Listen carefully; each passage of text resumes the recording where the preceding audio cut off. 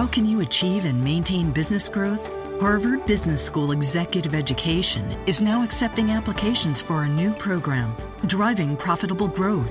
Taking place in Boston from October 25th through the 28th, this program focuses on business expansion and organizational growth strategies that can lead your company into the future. Learn more about this 3-day program for senior leaders by visiting hbs.me/growth. That's hbs.me/growth. You are Locked On Lakers, your daily podcast on the Los Angeles Lakers. Part of the Locked On Podcast Network. Your team every day.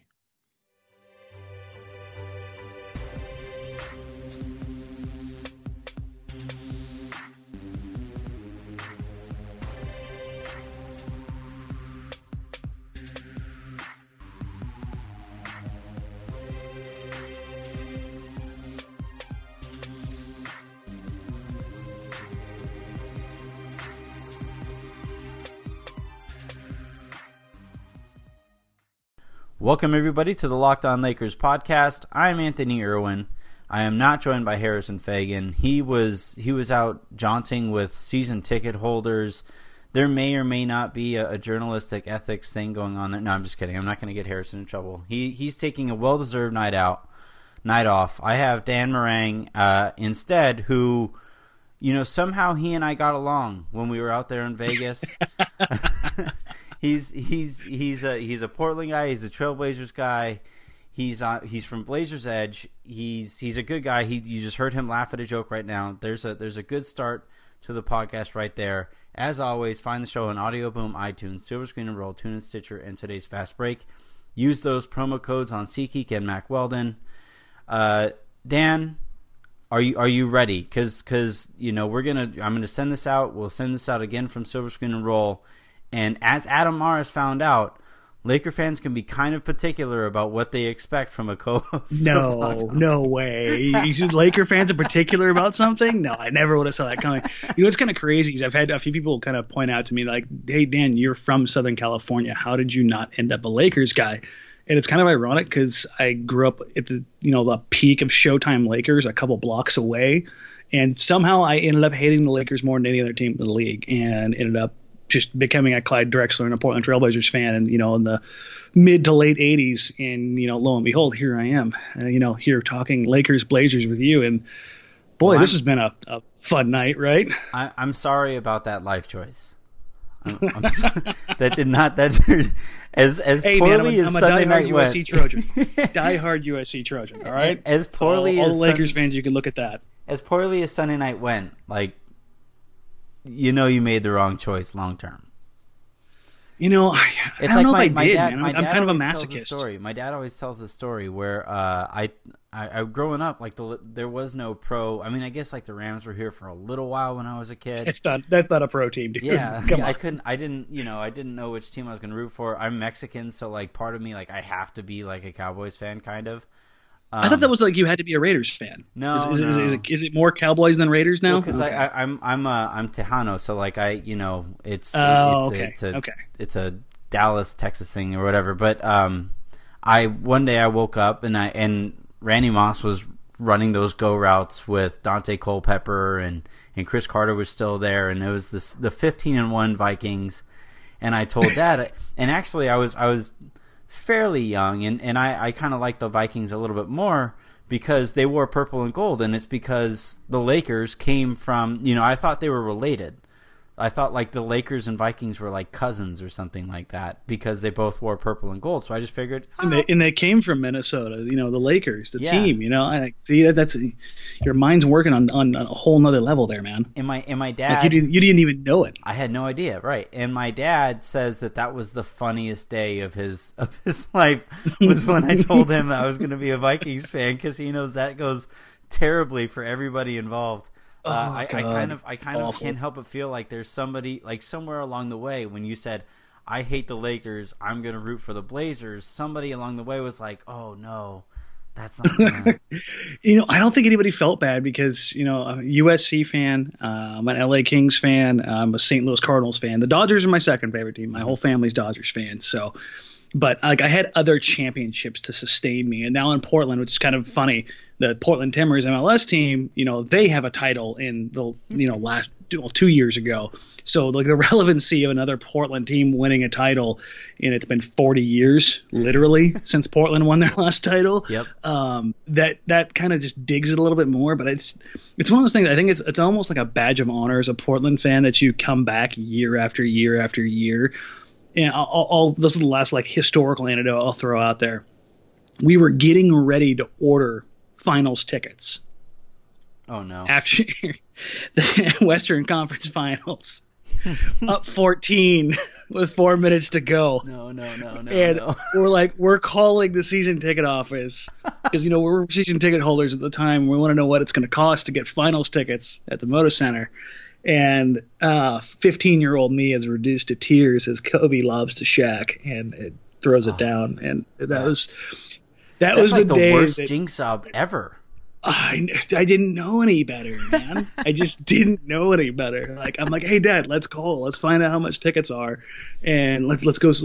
Because we had lived through the peak of the Blazers Jazz series in 97, 98, mm-hmm. and the Blazers Lakers series that had been so good. Mm-hmm. That's when Portland and really Portland, Utah, Sacramento, Los Angeles. Those were the four best teams in the NBA. In every one of those series, I have never been to any other playoff game that's ever had the intensity of like that 5-year period in the NBA. Yeah, like I remember like two people across from me. You had to cup your hands around your mouth and scream to be able to hear each other. That's how loud it was all game long. Yeah, and so I'm just amped for that feeling. And then of course the most crushing sports moment in my entire life was the Lakers. Yeah. So leave it to that. Well, I guess that's kind of where we'll pick up the conversation, right? And we'll let this crushing segue. Sports moments. Yes. Yeah, we'll segue. Yeah, Sunday night. So I kind of we talked about this a little bit before we started going here, and the way I kind of put it was the advent of tanking, like super tanking. Like just unabashed #process tanking. Oh yeah, has made for this it's a phenomenon. It's like a phenomenon. Honestly, how if you aren't contending for a title, then why even make the playoffs? Like it's mm-hmm. odd to me that's become a thing, and I'm kind of wondering as somebody who's kind of there in the middle now. I think part of it has to do with, Simmons kind of laid it out as NBA purgatory, right? When the treadmill of mediocrity.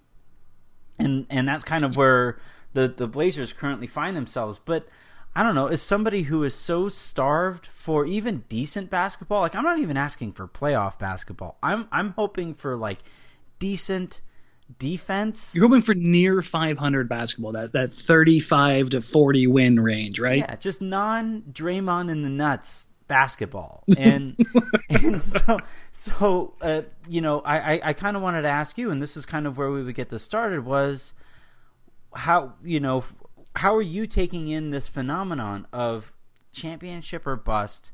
I'm here in the middle. I would, if for me, because the grass is always greener on the other side of the fence, I'm kind of looking at you as like, it'd be kind of nice to kind of go into every season and know that we'll at least be decent. We'll at least be, we won't be god-awful. And the Lakers right now have been god-awful, and they're probably going to be god-awful again next year. For you, where you're standing, how are you watching this championship or bust phenomenon? So for anybody who doesn't know, I'm a big time analytics guy. So when it comes to the numbers, I'm more in line with a championship or bust than I am with let's just enjoy good basketball.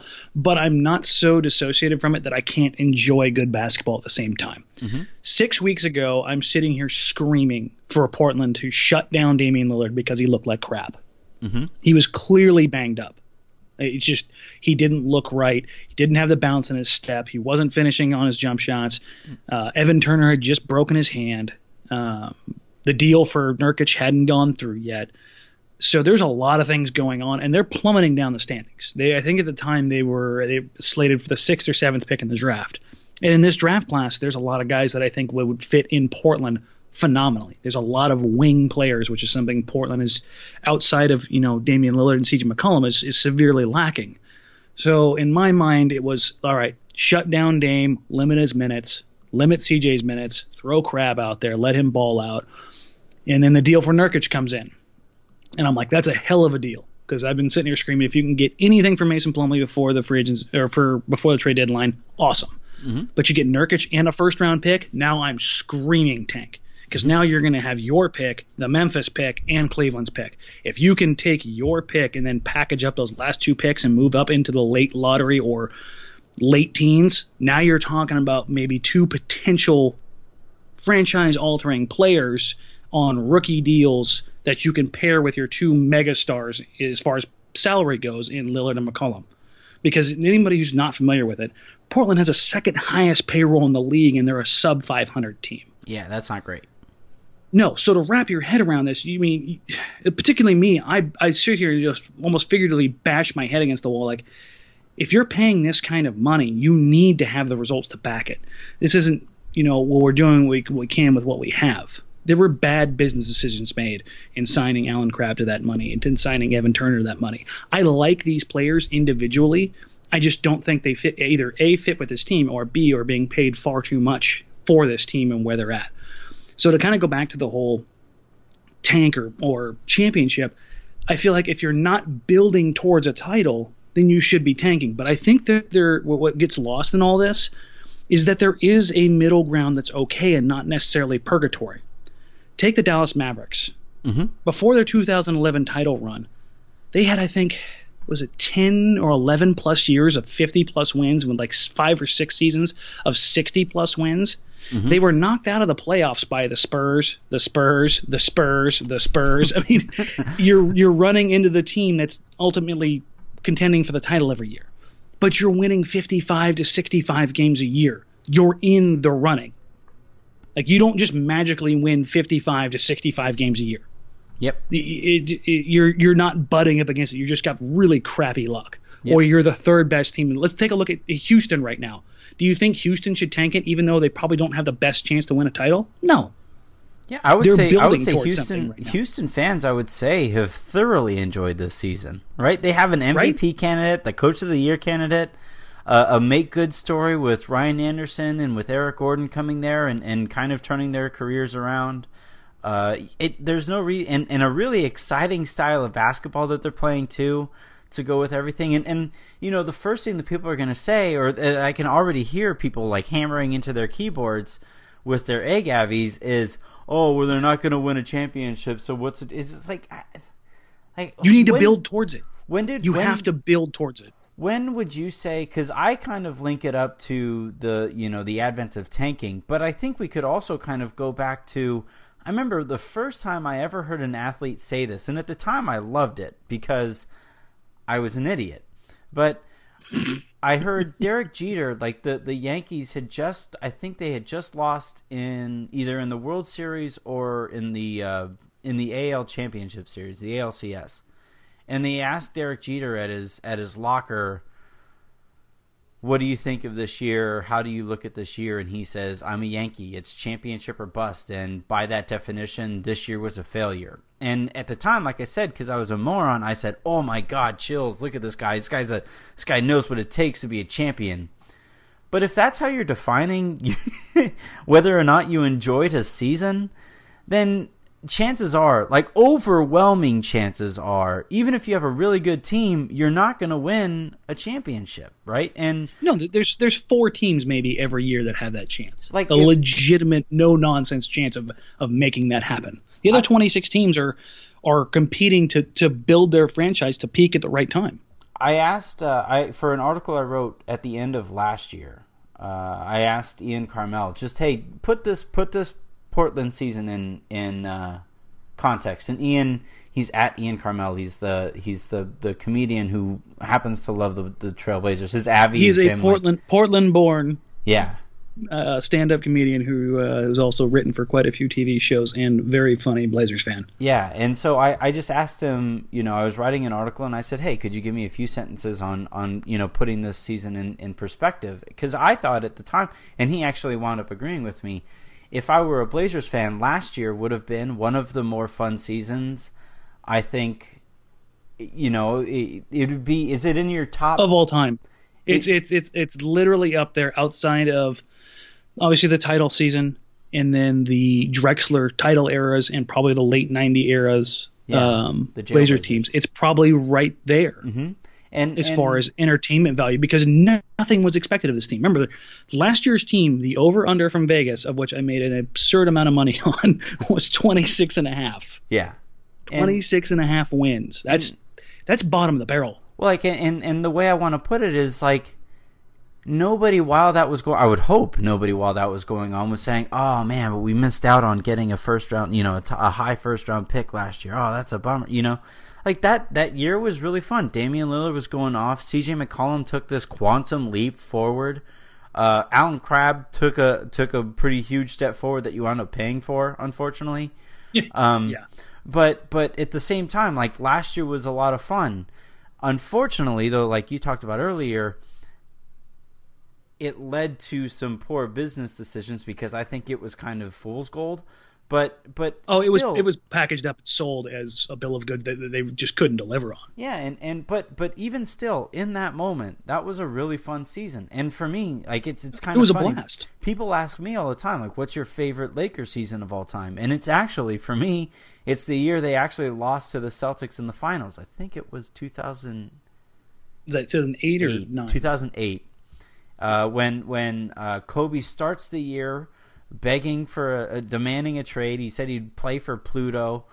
He has the that was when it almost consummated the deal to Chicago, or as far as the rumors go, right? And actually there's a linkage there. It's kind of funny the way time is a flat circle basically, but he said he wasn't going to get traded to there was a deal in place to trade him to Chicago, but he didn't waive his no trade clause because Luol Deng was coming back to the Lakers and he wanted to play with Luol Deng.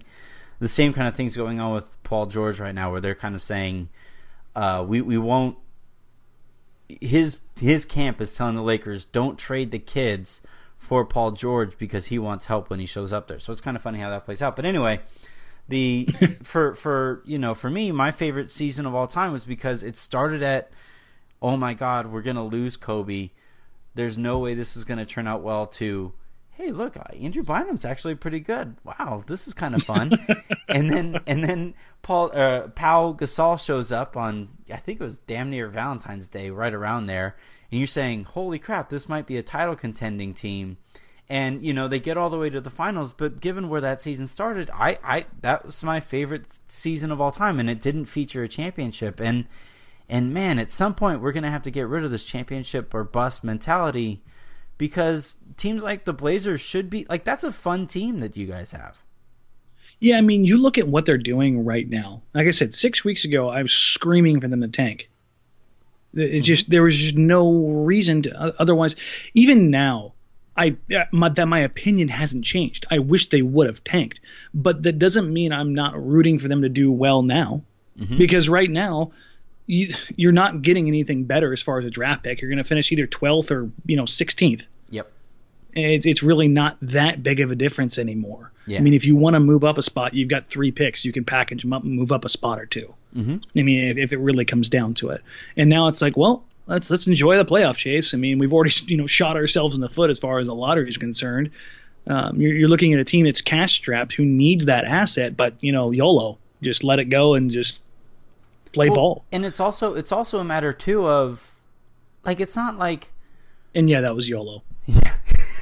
I caught that. I was trying to move on, but it's not like the Blazers are playing the wrong collection of guys to win games, right? It's not like when the Lakers a couple of years ago when Byron was the head coach and Ronnie Price was winning games late, or even earlier this year when Lou Williams was winning games for the Lakers. You're sitting there rubbing your head saying, guys, and you wanted to talk about this before we went on the air too, but I was sitting there saying, guys, you have Jordan Clarkson and D'Angelo Russell. At some point, you're going to need to find out what you have between those two playing together in actual NBA minutes. What the hell is going on here with Lou Williams? No, in Portland, you have there's no other way around it. If Damian Lillard goes off and he wins a game for you guys, then he wins a game for you guys. He's one of the 10 players in the NBA who can single-handedly win a game.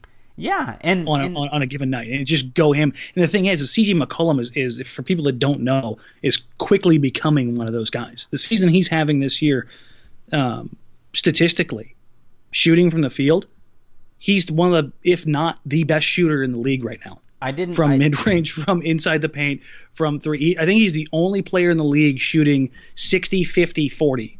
60% in the paint, 50% from mid-range, 40% from three. So I didn't tweet this out earlier because I hate how people react to player comps on Twitter because I only have so many characters and I can't put it in proper context. But I actually think D'Angelo Russell has some C.J. McCollum in him. Oh boy! And here's why I don't see it. Well, so here's why. Here's why I'll put it this way: he's not a point guard. And I'm the guy who says that, like, point guard, like, whatever. Who cares about who's the lead guard? With that said... He doesn't set guys up, though. That's not his primary role. That's not... He operates... He can, but so can CJ. But there's a huge difference between Damian Lillard and CJ McCollum. Right. Damian Lillard, when he puts the ball on the floor and drives to the rim, he knows where guys are in the backside corner, on the weak side corner, where they're at popping up on a flare screen on the backside of the play. If he drives to the rim, he's not just zeroing in on either A, the dump off pass, or B, the skip pass to the corner. That's what CJ McCollum sees, and he makes some magical passes. But he's not going to know that, hey, if I get caught up in the air, I can whip around and find somebody back behind me in the short corner. I know he's there. Or I can stop on a dime, hop back around, and find the guy on the backside who's going to be wide open when I suck everybody in here. Mm-hmm. That's not what C.J. McCollum does. That's what Damian Lillard does. And it's not to say that C.J.'s not a good passer, because his breadth and depth of passing, his ability to pass with either hand, bounce passes, chest passes, over the head, in the air, through traffic, those are all there. But it's a different kind of feel and vision. And that's the same thing that I see when I see D'Angelo Russell. He doesn't have that depth of field as a lead guard. There's only 7-8 guys in the NBA who absolutely have that ability to know where everybody's at all the time. And those are the purest of pure point guards in this league. There's plenty of guys who can set the table, but there's other guys that can take it to another level, if that makes sense. So, right, and it's kind of funny, as you were talking about C.J. McCollum and D'Angelo Russell as like a comp, right? Tell me you weren't kind of talking yourself into the similarities that those guys have. Now, I think in that sense, yes. McCollum is a much better shooter, and I think McCollum is a couple years older, right? Yeah, CJ's 25. Yeah, so yeah, in the next 5 years. But CJ came into the league though as that's what he did. He's one of the best shooters to come at. Like Damian Lillard came into the league as the best pick and roll guard to come out of college probably in the past 20 years. Right. I mean, his ability to run the pick and roll was unquestioned. That's why they drafted him. Same thing with CJ. He was a stone cold shooter. Everybody knew, like, hey, if there's one thing that CJ McCollum can do, it is absolutely shoot from all over the floor. Yeah. Russell's one of those guys where I look at him and it's like he can get hot, but he's not that kind of shooter. I just the reason that the comp came to mind today was I watched. It's kind of funny. It's impossible to describe this on an audio format, but I'm going to try. Because there's a lot of hands involved? Well, C.J. McCollum, the way he dribbles, he doesn't have it's any Brandon of like Roy-esque. Yeah, it's not a Jamal Crawford break you down. Yeah. It's not a Chris Paul lightning quick. It's all his own rhythm. This is what made Brandon Roy incredible in Portland. Right. He gets you on his clock. And that's he sets you up inside out, hesitation, rocker, and then he makes you look like a jackass. Right. And he puts you on skates. And that's kind of what I noticed with Russell is because McCollum isn't any kind of spectacular athlete. Oh God, no. I think he's dunked 4 times in his career, 4 or 5, and I think 3 of them have been this year. Yeah, and so when I watch McCollum, he knows how to use angles and he knows what it takes to get him the spot, get himself to the spot he needs to get to. Now, he is much better than Russell right now. He's 5 years older at finishing once he gets to that spot. But I kind of watched Russell. He had a play tonight. He missed the three, but it was a complete. You're talking about the one on the left wing, right? I think it was the right. It was in the second half. Okay, I'm thinking of a different one. So he had a three that he shot. It was kind of this weird step back where he had the ball in his left hand, but wound up stepping back to his right. It was a completely unorthodox move, and I kind of, when I saw that, I said, and I'm not here saying that a one play sample size makes up my player comps, but I watch, Russell isn't any kind of spectacular athlete. Like, it's actually funny to watch him. It's humorous to watch him go out there and try to run on a fast break. It's like he's dragging a piano behind him.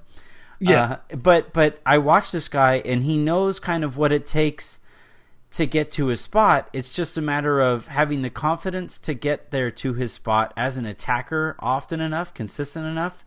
Because right now I think he's still trying to convince himself that he can, have the responsibilities of being an attacking guard and a passing guard, but at the end of the day, once he knows what it takes, and he can get himself those angles despite not being a great athlete, and he can make those passes like you talked about with CJ McCollum.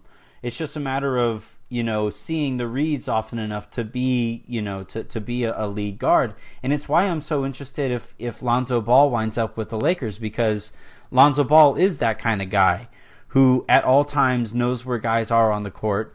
Yep. And that combination, it would be kind of like a bigger Damian Lillard and CJ McCollum combination, right? Because I think Lonzo Ball is a few inches taller. Lonzo's 6'4" and pretty well built. Yeah, and Dame. I've been face to face with Dame. Like 6'4", 6'5", I think as well. Dame's 6'1". He's listed at 6'3". And CJ's 6'3", listed at 6'5". Right. I've been next to both these guys plenty of times, and I'm a shade under, 6'1", and these guys aren't that big. Yeah. So, but when you look at a guy like Ball, and it pains me to say this as a USC guy. UCLA guy. Or no, he's a UCLA guy and you're he's a UCLA guy. I'm a USC guy, so I hate being complimentary of any Bruin. It explains my utter hatred for Kevin Love even more after watching him play here in high school. But watching him play, his father aside, I think he's going to be a solid NBA contributor. And honestly, if there's two spots to me that make the most sense for Ball, and one of them's the Lakers, the other one's the Sixers. Mm-hmm. But in both instances, it hinges on his ability to knock down shots. Yep. Both those teams at that position need a consistent outside threat. I don't think you can have, and this is why I'm a little bit hesitant on the guys like De'Aaron Fox. Like, I really like De'Aaron Fox's game. Stupid athletic. Easily the best perimeter defender in this class. Has that passing ability, but I don't trust his jumper outside 12 feet. Mm-hmm. It's just not there. And you throw him on a team like the Sixers that just doesn't have any shooting, that's awful. Yeah. But a guy like Ball, who, again, goofy shot aside, has shown that he can step out and bang that three, especially that deep three, with regularity, that gives me a little bit of hope, at least for his career, as being that guy. Because the way the NBA has developed, if you get somebody, and let's say D'Angelo Russell does develop into that ball-dominant scorer, that guy who creates off the bounce, and I think everybody needs one of those guys. I mean, everyone wants to talk about the pace and space, but, Kevin Durant is still a guy, even in Golden State, who pounds the living hell out of the ball. Even if the ball's being moved around, he's still a guy that pounds the ball. The ability to get points when possessions are slowed down in the playoffs, and I know it's crazy to be sitting here talking about playoffs and the Lakers in the same, time period here, but if the Lakers do evolve to that... if the Lakers do evolve to that in Russell's time frame, then I think he's the kind of guy that would be the beneficiary. Like right now, I think they're playing, even though they're playing like absolute crap right now, I think that the way that they're playing, as far as the offense that they're executing, well, at least running, they're not exactly executing it. Yeah, I wouldn't go looks better. Mm-hmm. It looks better, right? Since Clarkson has moved to the point guard and Russell's moved to the 2, it's been a little more awkward. I've never thought that Russell was a guy who was going to be a point guard. It never looked right. Even in his times in college, even though he was ball dominant, he wasn't, like you said, he wasn't the guy who was setting everybody else up. So if you're looking at the Lakers and you're hoping to God they keep that top 3 pick, with the way your team's structured right now, I don't think there's a pick out there that makes any more sense than somebody like Ball, right? Yeah. I mean, are the Lakers look really legitimately? I mean, let's say the Lakers get the number 1 overall pick. Are they looking at Fultz? Is Ball the guy? I heard from somebody that he doesn't think that Magic has even seen Markelle Fultz. Like, he hasn't seen him play. Like they're just locked in on Lonzo. Yeah, the story there is too. It's too. I mean, he's a UCLA guy. You know, he seems to fit pretty well there. He would also kind of sort of, you know, if the Lakers he'd sell draft, a crap ton of tickets. Yeah, well, and if he you know, when he shows up, he makes Russell, like, you can include Russell in a trade, which I've also kind of heard whispered about as well. But and actually, this kind of brings us back to the conversation I kind of wanted to have. But you have right now, Lillard is what, 26, 27? 25. He may have just turned 26. He's either 25, turning 26, or he just turned 26. And then you have McCollum, who is also 25. You said. Yeah, they're both hitting their prime in the next 3 years. Right, and the reason I asked this is let's say their peak, because I don't know if they're a championship caliber backcourt, to be completely honest. They aren't good enough. Oh, you and I, remember, we've talked about this in Vegas. I don't think that these two will ever get it together enough defensively to make this work. That does not mean I don't love these guys. Right. I love watching both of them play, and everybody always wants to make, you want to see one of them gone? No. Yeah. But if you're talking about winning a title, you can't have two guys that just give up that many points defensively. It just doesn't work. And the reason I'm bringing this up, though, so let's say their ceiling, like, would you sign up for a timeline, even if it doesn't mean title, but let's say they make a run and they make like one Western Conference Finals. They upset a team over the next few years. Maybe they upset, the Spurs in a year or the Rockets in another year, whatever it would be. They go on this. They have this timeline or whatever where the style of basketball is fun. They have some success, and you kind of look back on it and you say, yeah, that was a fun run with those guys, right? Would you accept that? Oh, you mean like every Blazers run? That's been every Blazers run since '77. Well, I mean, literally. I think. No, it's not necessarily a bad thing, though. But, I think this Blazers core has a lower ceiling than the one, like the Jail Blazers had. It just so happened that the Jail Blazers never got it together off of the court. Well, I think the thing is that what people may or may not remember is that the Trailblazers held for the longest time the North American sports record for consecutive playoff appearances. Mm-hmm. I mean, this was a team that was just always there. Yeah. No matter what. I mean, whether it was a restock team or not. I mean, this was a team that, in the late 80s, early 90s, the Clyde Drexler, Terry Porter teams that went up against the Detroit Bad Boys and Jordan's Bulls. If not for running into dynastic teams, we're talking about a Blazers team that wins titles, right? Yeah. Uh-huh. And if not for running into the Lakers in the late 90s, early 2000s, you're talking about titles. I mean, let's be honest here. Whether it was Portland or Los Angeles that played Philadelphia in the NBA Finals that year, they were going to win. Yeah, whether it was Portland, Los Angeles, Sacramento, Spurs, we can include Dallas in that. I mean, whatever Western Conference team came out was going to win that. Yeah. And I mean, really, I know the NBA title was played between the Lakers and the Sixers, but the best series was between Portland and Los Angeles. That was really the matchup of the two best teams in the league that year. Mm-hmm. And that's really been Portland's MO, is that they're just missing it every single time. And like I alluded to a little bit earlier, the Odin, Roy, Aldridge era is the one that kills me the most. because there was so much promise in that group. And people want to talk about, well, you never really get to see that much, so you can't really say this, that, or the other. I'm like, okay, they played 64 games together. 64 games. In those games together, you know what their record was? 54-10. That's all right. And these weren't the peak versions of these guys. Yeah. This wasn't peak Aldridge. This wasn't peak Odin. This wasn't peak Roy. I mean, peak Roy was a first ballot Hall of Famer for people who didn't get to watch Brandon Roy play in that time period.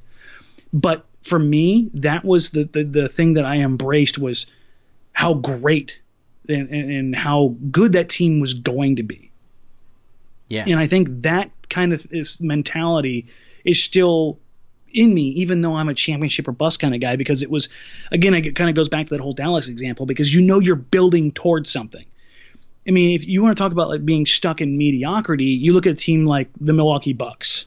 Mm-hmm. I like what they've done, but they keep kind of doing these stupid moves that keep them in the middle, which is what I think Portland did when they made the Crabbe Turner signings. It was something that was done. It's going to keep them from being competitive going forward. Yeah. If that makes sense. Would you attach either of your first rounders to Turner to free up some of that cap space? You kind of have to, right? Yeah. You kind of have to. If you can get somebody to bite on Turner, if you can keep your first, you do it. It's too bad Billy King isn't in the league anymore, because he would have totally taken it. Right? God, I would have loved to fleece him again. Thanks for Damian Lillard, Billy. Appreciate it, bro. But yeah, I mean, that deal, and again, it's not a knock on Evan Turner. I like Evan Turner as both a person and a player. I just don't think he fits here. But you look at what that means for the franchise going forward. Like if you're asking me if I would sign up for a Western Conference Finals and building towards something, yeah, because that would mean that they didn't make stupid business decisions. Mm-hmm. That's the thing, is that I can live with falling short on a performance scale if you're making good business decisions along the way, because you're not handicapping the franchise along the way. You know why the Spurs have been so good for so long? It's not just that they drafted Hall of Famers. It's they don't make stupid decisions along the way. When was the last time the Spurs did something stupid? I mean, it's just crickets, right? Like, it's been a really, really long time since the Spurs have done something stupid. Well, I think they have a time machine, which doesn't... I mean, that's not fair. Yes, that's cheating, right? Yeah. But, I mean, look at... I hate to kind of throw you guys under the bus in this sense, but look at the Lakers. That stupid Dwight Howard, Steve Nash deal. You can't give away draft picks in today's NBA. Well, you can't operate like that one there. I kind of think that one there. I think kind of comes down to hindsight, right? The one like you were talking about the stupid business decisions. I was going to say today's podcast is brought to you by Luol Deng and Timothy Mozgov. Yes, but stupid business decisions. Right? How many years is Mozgov wrapped up for? 4 years. Yeah. 4 years. Mm-hmm. And everybody wants to sit here and talk about Evan Turner signing. It's like, yeah, that was a bad deal, but he plays. It's like at least you're getting something out of that. What did they give Evan Turner, though?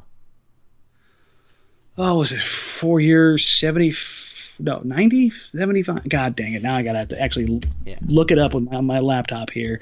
It's more I've money. screamed about it more times. It's 4 years, $70 million. Okay. So it's right there in between Mozgov and Deng. Deng got 72, Mozgov got 64. But I guess the crux of this podcast, the main theme of this podcast, is that as bad as the basketball has been for the Lakers, like over the weekend, the Lakers beat, on Friday, they beat the Minnesota Timberwolves in overtime. And it was because the kids, Jordan Clarkson, I think, scored either 35 or 38 or something. I think it was 35. He scored 35 on 8 3-pointers, and the Lakers wound up beating the Timberwolves. And my mentions were a tire fire, and it was a whole bunch of people who were angry because the Lakers had just, how dare they won a game, and it was the right kids who won the game. Like D'Angelo Russell, Jordan Clarkson, Julius Randle, Larry Nash, those guys outplayed Karl Anthony Towns. Obviously, Zach LaVine didn't play, but Andrew Wiggins was out there. Ricky Rubio was out there, and the Lakers core outplayed the Wolves, what was left of the Wolves core, and they won a game. Mm-hmm. And like for me, it was a fun game to win. I was out. I happened to be out There was a spring of hope that kind of trickled out, right? Yeah, like I was out with my wife. We were watching at a bar, and there were people there who did not give a single flying F about tanking. They just wanted to see the Lakers win a game for the first time. They were in the moment. Yeah. Yeah, and I think the biggest thing. Well, I guess like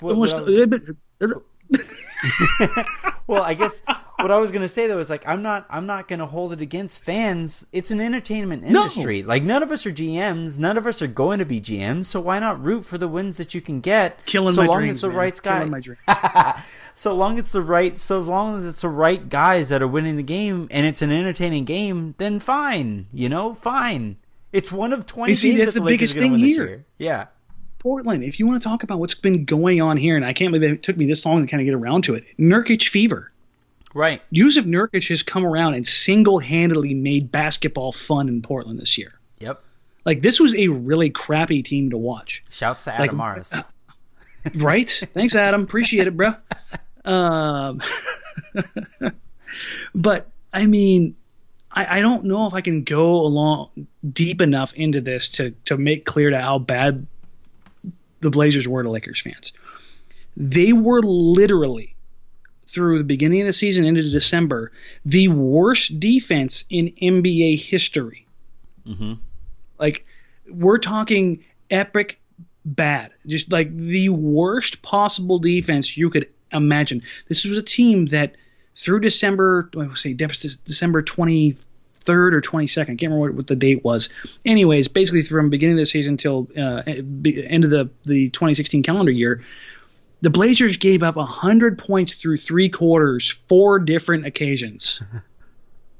They were worse than the 3 Lakers. quarters, like, I don't think 100. Oh no, they were the worst team in the league defensively. Yeah, like it was by far. I mean, I think their defensive rating at one point in time was like 119. That's insane. Yep. Like you have to go back in the annals of NBA history. It's Washington Generals level of bad defense. Like nobody cared. Mm-hmm. Nobody like you can't be that bad at defense and just have it be a personnel issue. Like the 76ers that were featuring D-League rosters played better defense over the last 4 years than that current group of Blazers did. They just didn't care. Mm-hmm. It was gut-wrenching to watch. Like writing recaps and writing analysis and writing a feature piece and talking on the radio and talking on podcasts, like it got to be so negative. Like I didn't enjoy what I was doing. Like I'm sitting here on the radio and I've got people calling in like, why are you so negative and this, that, and the other? I'm like, I don't think you understand the historical significance of how bad this group is. And when you watch it night in and night out and you watch people just don't care, that's not fun. That's not entertainment. Well, now this 22-year-old, 7-foot, 300-pound monster comes in, kicking ass and taking names, and he's just having fun. Like he's dunking on people and putting them on their backside, and he's smiling about it. And people get behind that. Yep. And now that Portland's getting rolling, and I mean, I think they're 13-3 now in their last 16 games. And he's cost you the first round pick probably single-handedly, right? Absolutely. But he's essentially, at 22 years old, you got him. He's a first-round pick. Yeah. So it's not a complete wash. Plus, you fleeced the Nuggets of their first-round pick just by giving up Mason Plumlee, who you're going to lose in the offseason anyways. Right. Thanks again to Adam Morris and the Denver Nuggets. But I like he's made basketball fun again. I mean, right. Against the 76ers, he nearly had a quadruple-double. Oh, yeah, I mean, he was phenomenal. He had 30 points, 20 rebounds. I think he ended up with 7 blocks, 8 assists. I mean, he was just everywhere. He's on the center court for the post-game interview, and this is something they've been doing again recently. I mean, when your team's crappy, you don't, even in a win, you don't pull a guy to center court and turn on the PA mic, right? It's just like, all right, everybody go home. We're kind of crap. Well, they did that, and nobody left the building. Everybody's sitting there chanting Yusuf Nurkic's name, and this big Bosnian's down there grinning from ear to ear. I love Rip City, with this thick accent, and everybody's just eating it up, and nobody cared anymore. Nobody cared that Portland was stuck in mediocrity for the time being. Yeah, it was just, this is fun, this is entertainment, this is what it's supposed to be about. And I think that now that that's kind of merged with them kind of getting things back together, I think a lot of people are getting really excited about it again, and it's enjoyable to watch. And for me, yeah, I enjoy watching it, but it doesn't. I think this is where I kind of diverge from it. It doesn't change that the previous 60 games were some of the worst basketball I've ever seen. Like, I'm enjoying the moment, but I'm still sitting here going, you made a lot of stupid business decisions, and this one good move doesn't, it's not the perfume that covers up the stupidity of the past 6 months. Yeah. And so I it's guess, just a weird place to be. Yeah, I would agree. But again, like, I guess because the grass is always greener, right? And it's not necessarily like, I guess, do you ever look longingly at the Sixers in their situation and say, man, it'd be nice to just, have another lottery pick this year while you guys are on this 13-3 run? Like, you've never thought, I can't imagine that thought has ever gone through your head, right? A little bit it has. Oh my god. Just because of where we were 6 weeks ago. Well, okay, but I guess but for me personally, as this you're heading asset into, oh, go ahead. I was just say this one asset. Like, if let's say that the Blazers did tank, and they end up with the 7th pick, and they have a legit chance at a top 3 pick. I think it ends up being like 17% chance at a top 3 pick. I mean, that's not bad. That's better than getting kicked in the nuts by Draymond. So you're looking at that, and you're the second highest salary team in the league. How are you improving? You're hoping and praying to God that you can somehow move Evan Turner's deal and open up some cap space. Because remember, all this money that's on the books, guess what? C.J. McCollum's max deal kicks in next year. The position you're going to be in is exponentially worse over the next couple of years. You are, without bringing in anybody else, you're flirting with luxury tax hell. So if you want to make any changes, one of those guys, Crabbe or Turner, has to go, and you have to bring in low-cost guys to be able to do that. There is no more low cost than a first-round pick as far as a talent return and dollar ratio. It is the most valuable and tangible asset in the entire NBA. I mean, if you get a rookie who balls out, they are worth their weight in gold. Mm-hmm. So for Portland, I look at it for the long term. Missing out on that could be what keeps this team in that actual NBA purgatory as opposed to building to something. So that's kind of flickering always in the back of my head. And whether that's, weird or not, it's just, I'm enjoying the way that they're winning games and playing against opponents that, even if they are subpar. I mean, we've played the Knicks, Timberwolves, and Lakers in the last 3. So, I mean, I don't know what you're talking about, subpar. That's not exactly a murderer's row as far as the NBA schedule is concerned. But that still bothers me. Yeah, that does bother me. I guess that kind of gets back to the grass is always greener, right? Like, you're looking at the Sixers, and then the Sixers might be looking at you and saying, now the Sixers might not, because they've been kind of brainwashed into this process thinking. But like, for me, having been rooting for a tanking team for the last 4 years, and no matter what the Lakers have said, they have been tanking, right? Accidental, whatever. Whether through incompetence or not, they've been tanking. You don't hire Byron Scott to win basketball games in 2016. But for me, from my side of the fence, I'm looking at the Blazers and I'm saying, you know what, it'd be nice to contend for the playoffs. Like, I'm looking at Denver, even if it is an 8 seed. Yeah, like, it'd be nice to, even if you're because whoever gets that 8 spot is just going to get slaughtered by the Warriors. You're a sacrificial lamb. Yeah. And here's the thing is, and especially the Portland fan base, that last year, because they got to the second round, there's still a lot of naivete about, they beat the Clippers and they gave the Warriors all they could handle. You had a gimpy Warriors team that still beat you 4-1. Yeah. Like, all they could handle, you got the gentleman's sweep. That's not great. Yeah, you were in it for 3/4 of every game. Great. Yeah. So the other team's 25% better than you are. Yeah. That's still a lot. Like, that's like, I don't think a lot of people really comprehend the difference in talent and depth between this Blazers team and the elite. And I think part of that is because of the way things divorced from expectation versus reality as far as records went. Because remember, this is a Portland team that lost 4 of 5 starters 2 years ago. Like, that Portland team, Lillard, Matthews, Batum, Aldridge, Lopez, that was a team that was building towards something. And pre-Matthews injury, pre-blown Achilles, that was a team that I looked at like a better version of Houston right now.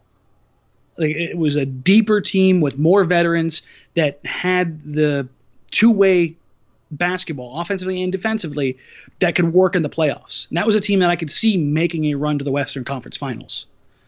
And then, you get Matthews' injury, Aldridge isn't going to re-up, and you blow it up. Well, typically, you're not used to seeing a team get blown apart and then go to 44 wins and go to the playoffs and make it to the second round, right? Mm-hmm. Like, when was the last time a team off a full rebuild not only made the playoffs, made it as a top 5 seed, and made it to the second round?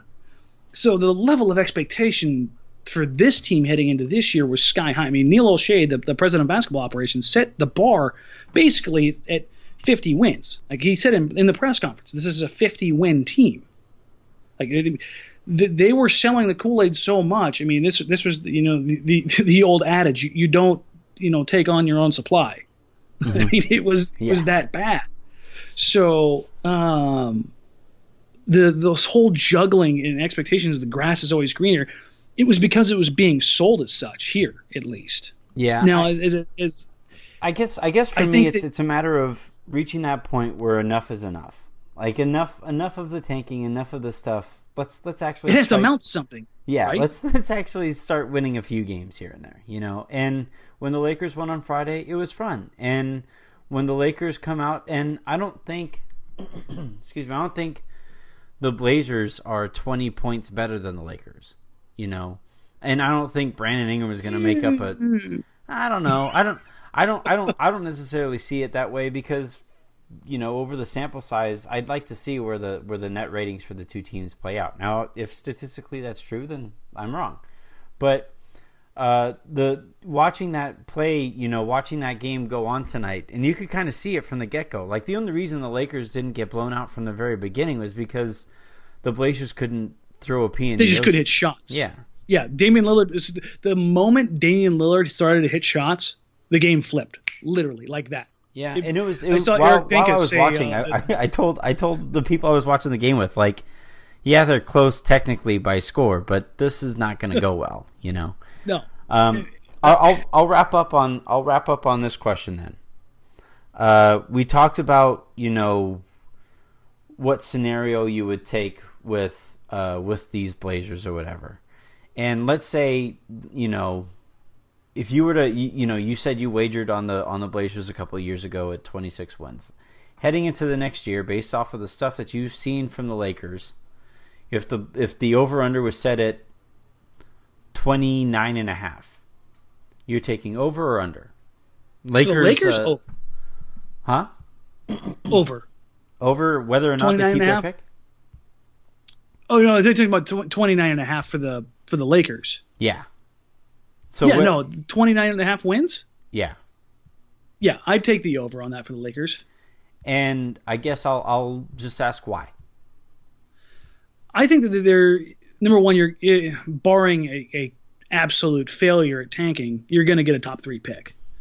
And I think the guys in this draft are maybe not superstar LeBron type talents, but I think they are definite all-stars in this draft. There are guys that I absolutely love. Lonzo Ball's not one of them, but I still think that he's a guy that's perfect for the Lakers. Yeah. Not just off the court, but on the court and what he does and how he would fit in with their current personnel. I think a guy like Josh Jackson is a guy that's going to be really, really good in the league. And I could see the Lakers even shifting gears and going that way. I know there's been some talk of him moving up as a potential number 1 pick. So there's enough assets, I think, in Los Angeles that they can kind of figure it out. Because there was a flicker of it to start the season. This is something we talked about off air. And when we were in Vegas, watching these guys play, we were both kind of on the same train of thought that while this Lakers team wasn't going to compete for a playoff spot, they were still a team that when you looked at them, they weren't going to, look like they did tonight. I guess that's the best way I can put it. They were going to be a team that, 33, 34 wins, basically the record that Portland was on pace for up until a few weeks ago. That was the area that I expected the Lakers to finish in, because at the beginning of the season they were giving team fits. Yeah. So the difference between that team and this team, and yeah, I know Lou Williams is gone, Nick Young isn't playing, blah blah, but if guys like that are making that much of a difference, if you add a superstar talent draft pick, guys are getting older, more familiar with the system, aging a bit within the scheme, then yeah, I think that's within range. And it kind of kills me to say anything positive about the Lakers, but I think they're doing the right thing in the sense that they're finally playing their younger guys, that Clarkson's getting minutes, and that Dar's getting minutes at the 2. Zubats is out there, and that's another guy who I think has got a bright future. So I think they're finally doing the right things, which is kind of crazy that coincided with Magic Johnson arriving, which a lot of people don't really associate with doing the right things. But I look at what he's done for the Dodgers, and things have worked out pretty well for that organization. So maybe in this kind of parallel universe, he kind of gets things in line for the Lakers. I'm down with that. I am certainly down with that. Dan, this has been a lot of fun. Thank you very much for setting time aside at this hour on late on a Sunday night.